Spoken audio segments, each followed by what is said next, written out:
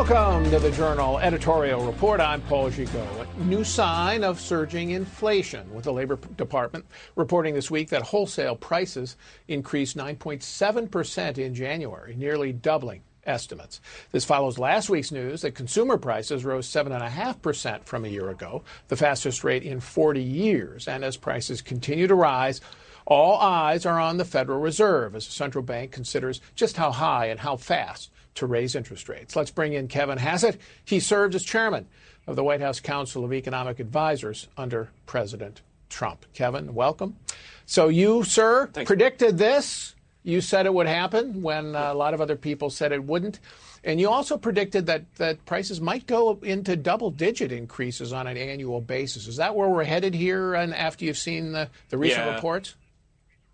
You know, we're already there because if you look at the trajectory of the recent months, you know, the numbers that you're citing, and most people cite in the news are year over year. And so if the first half of the year is kind of weak, then if the second half of the year accelerates, then it might not be so visible. I think right now we are basically at about a 10% inflation rate, and that's a real challenge for the Fed because that's way, way above where they want it to be. And the history of Fed actions, I know you want to talk about what the Fed's going to do, is that they really got to get the interest rate up around the inflation rate to get ahead of the curve.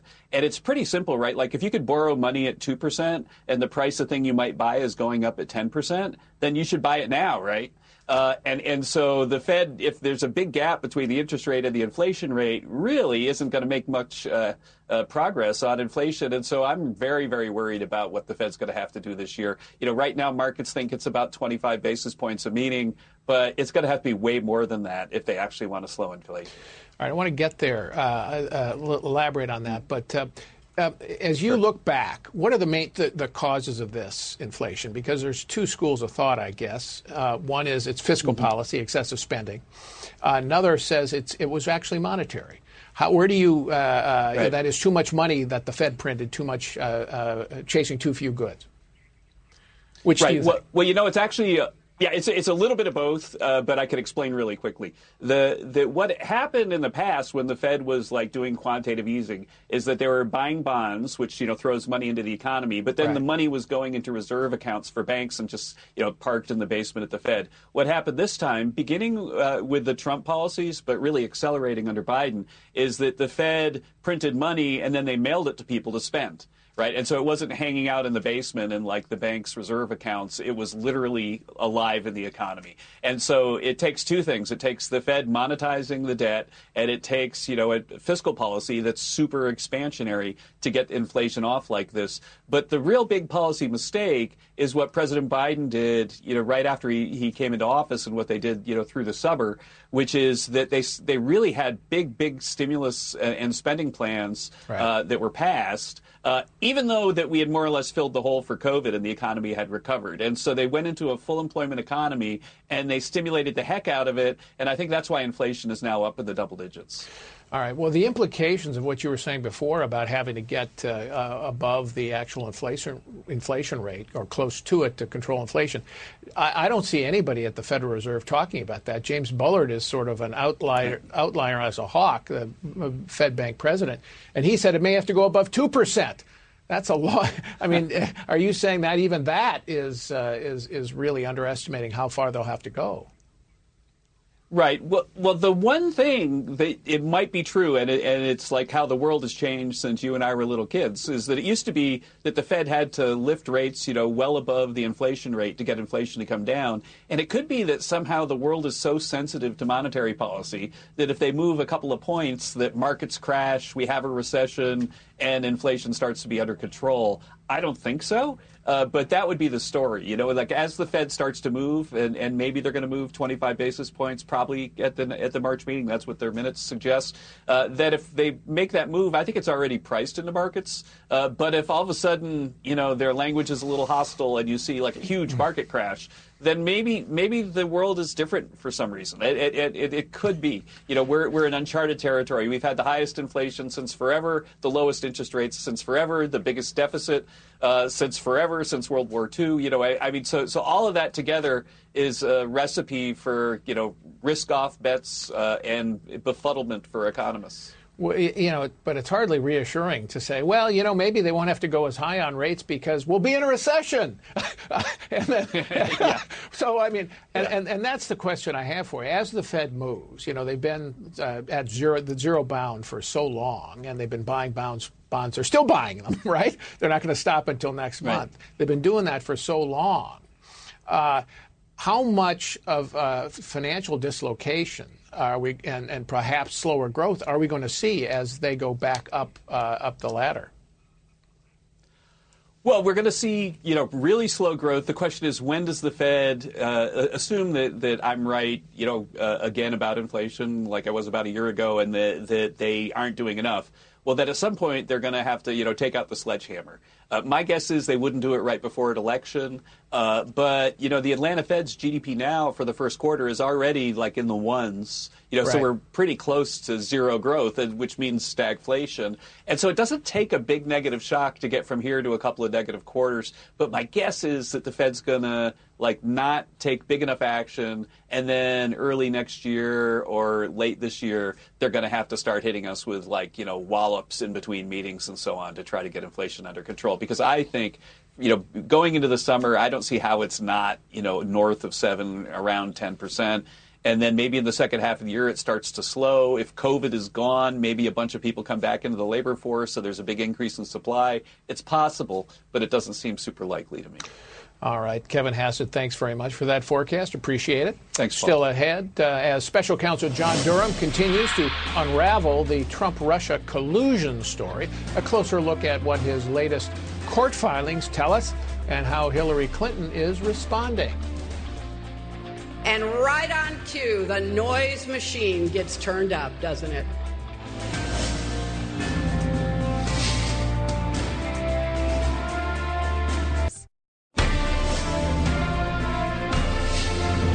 They've been coming after me again lately, in case you might have noticed. It's funny, the more trouble Trump gets into, the wilder the charges and conspiracy theories about me seem to get. That was Hillary Clinton this week at the New York State Democratic Convention, dismissing the latest details in Special Counsel John Durham's investigation, calling it a right-wing lie meant to distract from Donald Trump's scandals.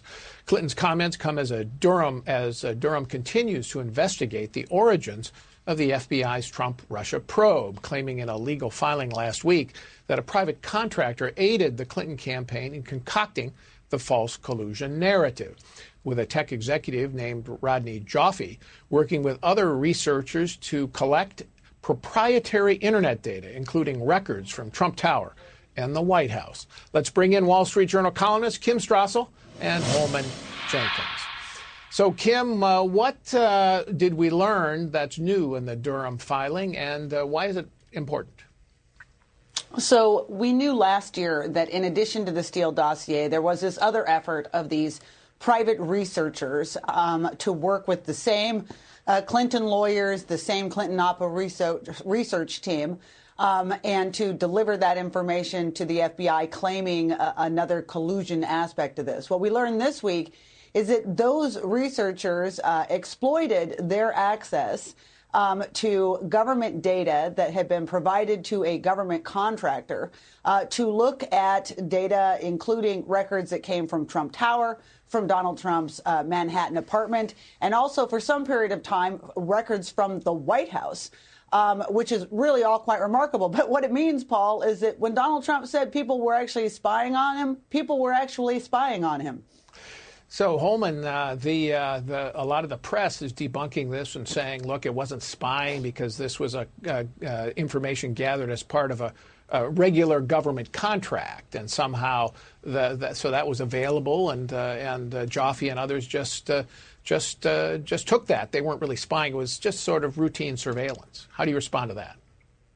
Well, it's a semantic distinction that is completely uninteresting to anybody who's following this story. The key revelation from all of the things that Durham has put out is that all of these Trump-Russia confabulations were completely made up smears promoted by Democrats to the FBI and the media. You can, debate whether looking at what's called DNS lookups from one computer to another constitutes spying. You're not reading the messages or the transmissions on the internet. You're just seeing which computers are talking to each other. But, it's a distinction without a difference. It's clear from Durham's report that they use this information to fabricate a fake narrative about Trump-Russia collusion. And Coleman, in particular, this example was the alleged relationship between the Trump campaign or Trump organization and the Alfa Bank, Russia's Alfa Bank. Is that totally concocted? Completely. I mean, look, all of your internet devices are constantly pinging other websites all the time, from the web pages you download to the spam you click on to the adware on your computer. There's this stuff happening all the time. So you can find pings between any two websites, but there was no pattern. There was no exchange of information found that constitutes this idea that Trump was coordinating with Alfa Bank to try and steal the election. There was also a Michigan healthcare firm that was tied into this, too, and it never made any sense. And it was simply an attempt to find something in this random pattern of internet transmission that you could fashion into a semi-plausible theory that there was something going on when there wasn't. Kim, if Joffe was, in fact, it was all up on the up and up, this was just doing normal government work, why would you take what you learned and walk it over to Democratic lawyers and others who were working for the Clinton campaign? That strikes me as not. I mean, if you have a government contract, that wouldn't be in the language of that contract. Tell Democrats about it. Yeah, bingo. I mean, I think that you just put your finger on what smells bad here. Again, I was saying this is the same playbook. As a government contractor, if you really are alarmed by some finding out there on the internet, your first job is to go to your government master and give him that information. Instead, Joffe goes over to Democratic lawyers operating for the Clinton team and for the Democratic National Committee. They spend weeks writing up white papers, and then even them, Paul, then they don't take them to the FBI. They go to the press first, and only later do they belatedly deliver this to the FBI. Of course, part of that was to be able to say to the press, look, there's an ongoing investigation as a basis of this material we gave. That was the exact same thing they did with the Steele dossier, the exact same routine. Holman, the latest spin on this from some of the press, New York Times and others, is that Durham made a new filing in response to an attempt by Sussman, who he's indicted to get some of Durham's earlier filings stricken, that somehow Durham distanced himself from the interpretations of the media about his filing. What's your response to that? No, he didn't. He basically defended the use of the information that he put out there because it was part of a filing that was aimed at challenging the judge to examine conflicts of interest on the part of Sussman's lawyer, who also has represented Hillary Clinton campaign officials who are likely to be witnesses or possibly even defendants in future cases. And so all Durham did was say that what I did was necessary and completely justified by the petition that I had put before the judge. I don't know how they got out of that he was somehow apologizing for anything, because he wasn't, although he is not responsible and never can be for what the press makes of his filings. And saying that is just saying the truth. Okay, thanks, Kim. Thanks, Holman. When we come back, San Francisco parents revolt as 3 school board members are recalled in a landslide. The message for Democrats heading into the midterms next.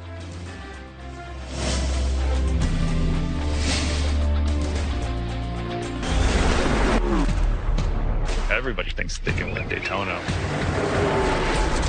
I want to be in the show and intend to win this thing. I think women can bring a whole different perspective. I want to be known as Daytona 500 winning Spire Motorsports team. Can't get it straight, I'll just fire everybody. Daytona is a place where magic can happen. Road to Daytona. Stream it all this week before the big race, only on Fox Nation.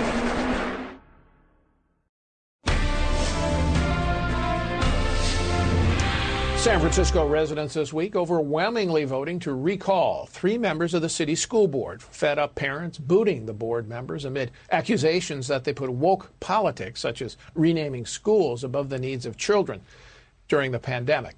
Mayor London Breed, who supported the recall, said the message from voters was clear. It's time to get back to educating children. Last night, during the race, the voters sent a clear message.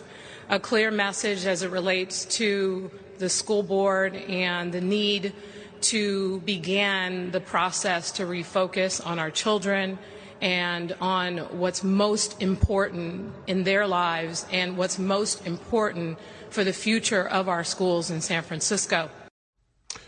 We're back with Wall Street Journal columnists Dan Henninger and Kim Strassel. So, Dan, the magnitudes here of this recall were stunning. I mean, it's really hard to lose 3-1 to 4-1 in any election, much less a recall. Yeah. Well, how do you explain it? Well, you explain it by the simple fact that the liberals in San Francisco had enough with the progressives in San Francisco. I know the Board of Supervisors blamed the outcome on what she called closet Republicans. You know what the Republican vote is in San Francisco? 6%. So you can't blame this one on the right. They did it to themselves.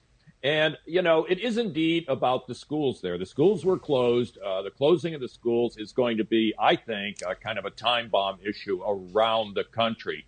But bear in mind that San Francisco has got problems beyond the schools. There are homeless tents all over the city. The city is beset by crime. And it is mostly run by the left, by progressives. Right. And so what is being shown here is that the progressive ideas, at least in some of the ones expressed by the school board members who are recalled, people disagree with them, but they're also very upset about the progressives' competence, their ability to simply run the government. And that redounds back to Mayor Breed herself, who is up for re-election soon. And this has kind of sent a thunderclap across the Democratic Party, because if voters are losing faith in the Democrats who are in charge of cities like this, they've got a really hard row to hoe in the elections this coming November. Kim, this idea that, typically school board elections, or for that matter, any local elections, really don't signal national trends. Could this be an exception? And I say that because we've seen this parental revolt that Dan signaled around the country. And, of course, a lot of cities are unhappy about crime. They're unhappy about the schools being closed, are unhappy about mandates and masks on children and so on. Are we talking about this might be the beginning of might be a signal of what could happen in November? Yeah, I'd put it this way, Paul. I think we've been seeing a number of signals. This just happens to be one of the starkest. If you look, last year you were talking about parental revolts. Look at Virginia, where Glenn Youngkin ran very much on that subject and took what was otherwise a state that people said Democrats had a 10-point advantage in. Look at Minneapolis, where liberal voters voted down the Defund the Police initiative. Look at New York City, where liberal voters put Eric Adams in place because they're concerned about crime. So we're seeing this in cities across the country. Democrats have a big problem because schools, education, crime, and pocketbook issues like inflation are always the top issues for voters. And if you have even voters on the left who are very angry about this, who exactly do Democrats go to win elections this fall? Dan, one of the things you're seeing in the press now is just the beginning of even the liberal press, Washington Post, others, New York Times, saying, maybe the progressives, maybe the Squad, maybe AOC and all of their issues, that's not working too well. I guess the question I would ask them is, hey, where were you a year ago or 2 years ago when some of us were saying, that's a dumb idea. Those aren't going to work. Do you think that there's finally figuring out the Democratic Party that going as far left as they have was a mistake? And can they distance themselves from it enough between now and November? Well, that's the question. One of my favorite sayings is about being a day late and a dollar short. And I think that's where the Democrats are right now. A lot of us who've been raising these issues and trying to simply do it in a straightforward way for at least 2 years have wondered, why did the Democrats stick so long with this plan? I mean, that includes Joe Biden, the Build Back Better bill. I mean, they had everything but the kitchen sink in there. Every Democrat left-wing wish list that you could imagine was piled into one piece of legislation. Personally, Paul, I got to say this. I think it's a good development because I have written for a while now that I think the progressive left's ideas were extremely destructive, not just of that party, but of American society and culture in general. And if they get marginalized like this, and some of these even liberal or more moderate Democrats begin to grab control of that party again, I think it would be a very productive thing for American politics. Kim, we don't have too much time, but what's the opportunity for Republicans here? What should they stress? What theme should they stress to make their point to voters? Well, they're obviously doing the obvious right now, which is stressing the incompetence and the failure of those ideas. What they haven't done and what would really help them is to embrace their own common sense answers to these, which happens to be very much a conservative platform anyway, on crime, economics, cutting taxes, what we need to do to get the economy and crime and education all working again. They need to develop that plan. Yeah, school choice should be a 50-state theme for the Republicans. All right, still ahead, as the Russia-Ukraine conflict escalates, could American gas come to Europe's rescue?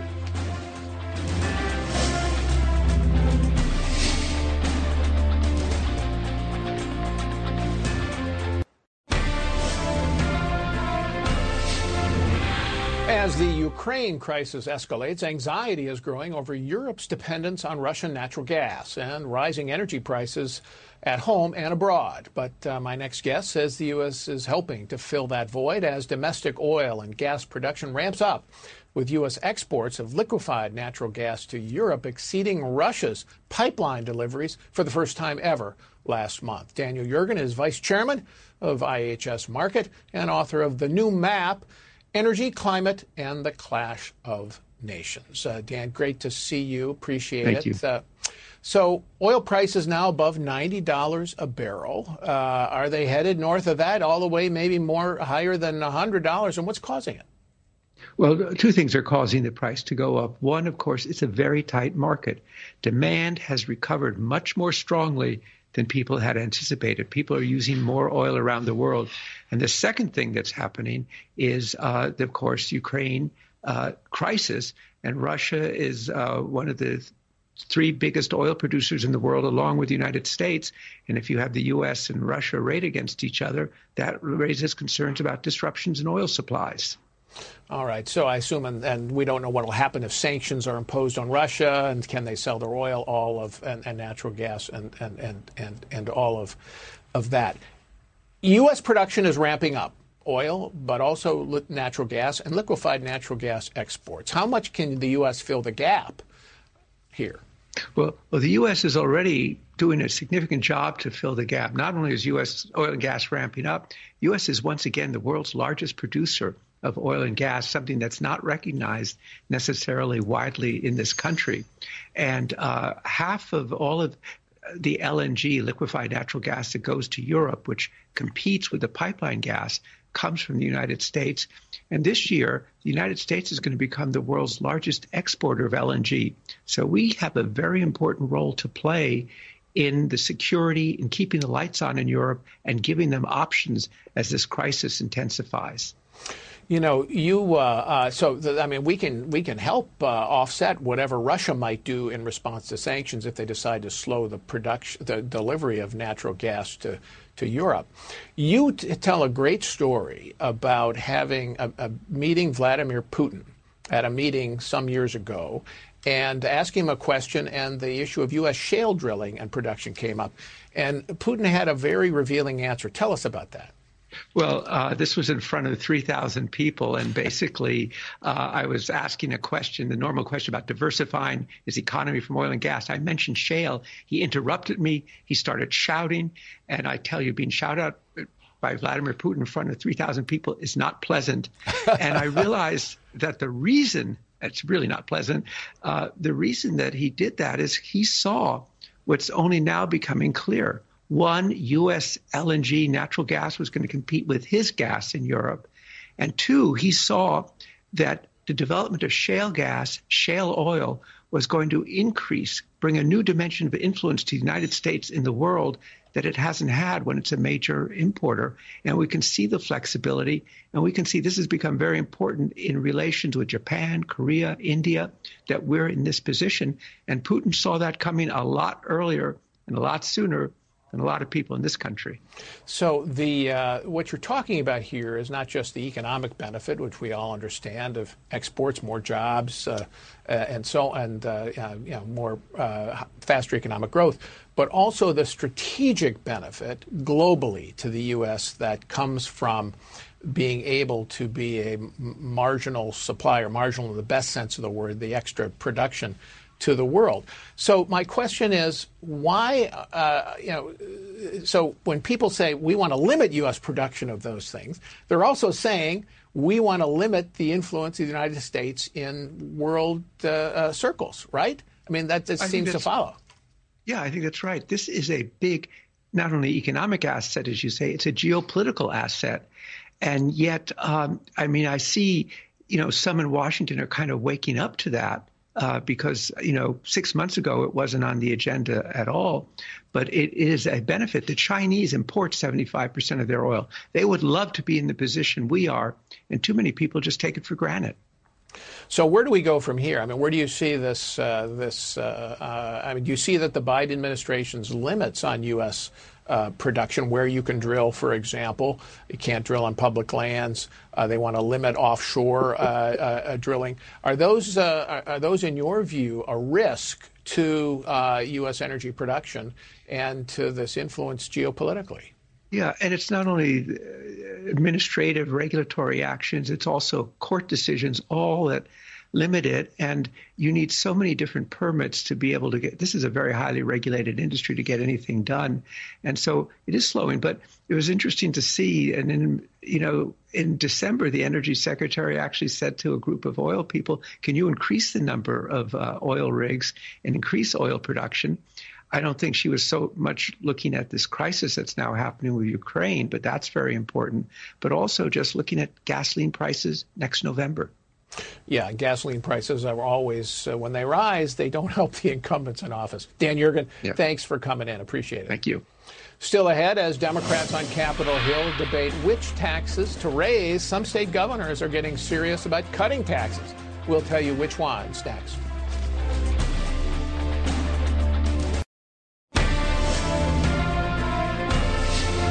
The post-pandemic recovery, leaving states rolling in revenue, and while most are spending that windfall, others are looking to return the money to taxpayers. Today, just 8 states have no personal income tax, but a dozen others are heading towards zero, or at least moving to reduce their rates. That includes Iowa, where the state legislature this week passed a bill that brings Republican Governor Kim Reynolds one step closer to her promise of a 4% flat tax by 2026. We're back with Dan Henninger and Kim Strassel. So, Kim, why the move to cut taxes in so many places? I mean, our ship has come in. Yeah, competition. It's competition. We love it, Paul. And I think, look, one of the main drivers here, you talk about those states that have very low or no income tax. They were all the biggest recipients of all this migration between states that we saw over the last 10 years, which was recently documented by the census. And you add into that COVID and the fact that so many people have realized that their work doesn't necessarily need to be tethered to a high tax blue state. They can live where they want and still do their job. You are seeing this race out there from different states and governors to say, come to my state, come live here. And one of the biggest drivers of that is a more reasonable, rational tax system, both for corporations and for individuals. Dan, something else that's going on here is the states really are rolling in revenue. They got that huge windfall from the federal government, which they really didn't need, but they have anyway. Also, the economy turns out to have been stronger than we thought. And here's the piece that I think is interesting, inflation. When you have nominal GDP rising fast, it's great for the government, right? It's not so great for taxpayers, because what it does is it pushes taxpayers' inflation into higher tax brackets, even if their standard of living isn't increasing. So they get that windfall. So it's good to see some of these states returning it. What states are doing a good job? Well, the states that are doing it's an interesting question, because the states that are doing a good job are mainly states run by Republican governors. And currently, the states that are trying to push their tax rate down close to zero would include West Virginia, North Dakota, Mississippi, Arizona, Oklahoma, and South Carolina. And, a lot of those states are in the Southeast. And as Kim was suggesting, there's a lot of in-migration, both of individuals and companies into those states. And it raises a really important distinction between the red and blue states. Some of the red and blue states are indeed trying to do something on taxes, but they're doing it in a very targeted way. They're giving rebates, or they're talking about cutting the gas tax or food taxes, but they're very concerned about equity. So they won't drop the tax on upper incomes. Whereas Republican governors, by and large, are suggesting broad-based taxes. And as to your point about inflation, inflation cuts into everybody's income. And these governors are trying to put tax cuts in that, like Kim Reynolds in Iowa, a 4% flat tax by 2026, which will benefit everybody from low income to higher income. And it's going to be a very interesting demonstration effect between conservative tax policies, broad-based tax policies, and the targeted, perhaps temporary ones the Democrats are instituting. Perhaps another factor here, Kim, is the deductibility of state and local taxes against federal taxes. Yep. Remember, the 2017 reform limited the deduction to $10,000. Now, Democrats have been saying when they took power they would repeal that. Well, they haven't been able to do it. So you still have that limited deduction, which puts even more pressure on high-tax states.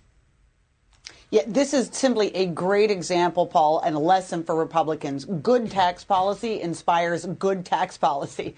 Because if you remember back in 2017, there were Republicans who were reluctant to get rid of that deduction because it's a giveaway to a lot of upper middle class people, and they were worried about elections. But what it's meant is that these high tax states, they cannot hide just how bad their tax policy is. And that has been encouraging people to leave as well, to go to other states. And that has inspired all of these Republican jurisdictions to begin competing with each other to make their place the destination. So if there's something that GOP takes away from this, is we need more of that as a federal level that flattens and makes more sensible our federal income tax code. And Dan, there's always a bad exception to a good rule. And, of course, New York is usually that exception. And they're the one state that raised taxes here in the pandemic. The top income tax rate going up in New York State to 10.9%.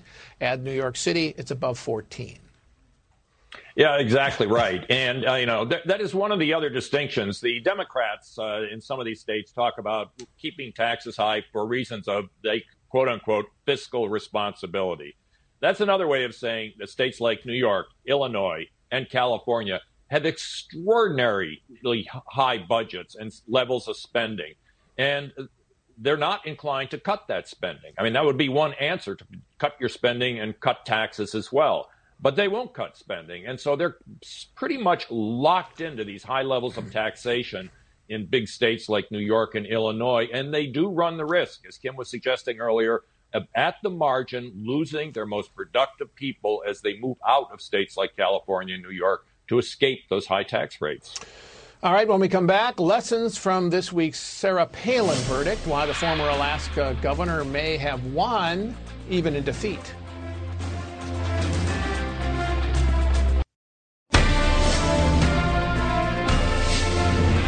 The New York Times winning a legal victory this week against Sarah Palin, with jurors rejecting the former Alaska governor's claim that the paper libeled her in a 2017 editorial that falsely linked her political rhetoric to a mass shooting. The verdict came a day after Judge Jed Rakoff said he planned to dismiss the case, even if the jury ruled in Palin's favor, arguing that her legal team failed to prove that the Times had acted with actual malice. We're back with Dan Henninger and Holman Jenkins. So, Holman, what do you make of the verdict? Was it the right one? Well, under the Supreme Court precedent that makes it almost impossible for a public figure to win a libel case, it was the expected and right outcome. The real issue that this decision raises is, should that Supreme Court precedent be revisited? Because it makes it possible for newspapers and gives them an incentive to just make egregious errors in an offhand way. Because the only way you can collect from them is if they knowingly printed something false or were so motivated by animus that they didn't care whether it was true or false. And that's a very hard standard to meet, and it lets a lot of really careless newspapering go by the boards. Well, but on this point about actual malice, I mean, the editorial at issue wasn't even about the original shooting where the press had falsely linked Palin to. That was in 2011. This was a shooting by a Democratic supporter of Bernie Sanders of Republican congressmen at a baseball game. Isn't that possibly an example of reckless disregard for the truth, since they got it falsely, since they made the mistake? Well, they weren't under deadline pressure because the shooting that they were referring to had happened 6 years before, and that this offhand internet meme that had been totally discredited 6 years earlier, they threw into this latter-day editorial as if they had forgotten or didn't care that it had been completely debunked. So there was something very careless going on there. But, they also, the New York Times immediately apologized for its error, and so it didn't try and defend it. So that's, that alone is usually enough to get you off the hook for having acted with malice. So what do you make, Dan, of Judge Rakoff saying, even before the jury ruled, I'm going to dismiss this case? Is that grounds for appeal?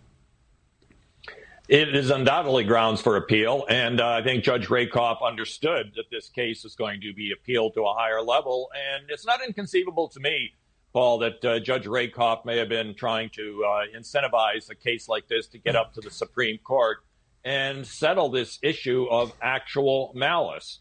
In 2021, in a similar case, Justice Neil Gorsuch said that the media landscape has changed. He raised this issue of actual malice. The media landscape has changed, and maybe we need to readdress the question of this right now. Fact-checking isn't quite as good as it used to be, and so forth. Well, the media landscape has changed, and many newspapers today seem to act more like those that we've had in Europe for a long time, blatantly partisan, blatantly associated with the Democratic Party, rather than simple neutral reporters of the news.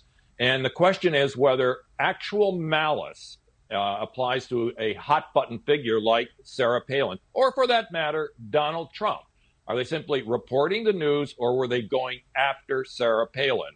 And as I say, both Justice Gorsuch and Clarence Thomas are also in that 2021 decision, and Clarence Thomas earlier in 2019 said they would like to address the question of actual malice. So I think the press really has gotten itself out on thin ice with this subject in the United States. Holman, you're a journalist who benefits from that actual malice standard, not necessarily from anything you've written, but just in broad strokes. If you were sued, so do I. I benefit. So does the Wall Street Journal.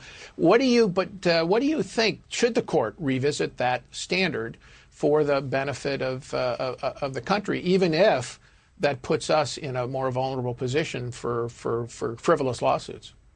I don't think it was ever had to be such a bad standard, because it basically requires reporters to want to tell the truth and to make a conscientious effort to tell the truth. We're going to make mistakes anyway. I think if they held the actual malice to mean that also counted when you just didn't care, you didn't make any effort, then it would work fine as it is. But basically, it's become a get-out-of-jail-free card for journalists to say anything they want about a public figure.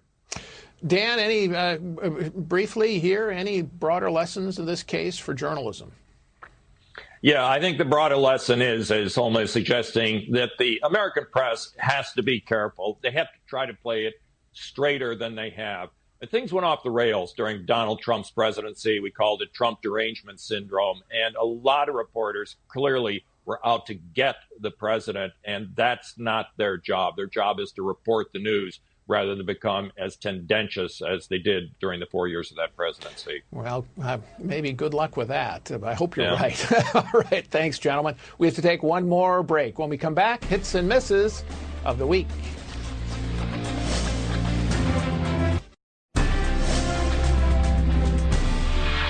Time now for hits and misses of the week. Kim, first to you. Paul, a hit to P.J. O'Rourke, America's funniest writer, who we sadly lost this week to cancer at age 74. Like millions of Americans, I grew up reading P.J. O'Rourke, and two things really stood out for me. One, he was always funny, always laugh out loud funny, even about things that were decidedly not funny, which was brilliant. But two, he also had this unparalleled ability to explain with humor and to promote with humor what were in fact very complex ideas of free market economics and policies.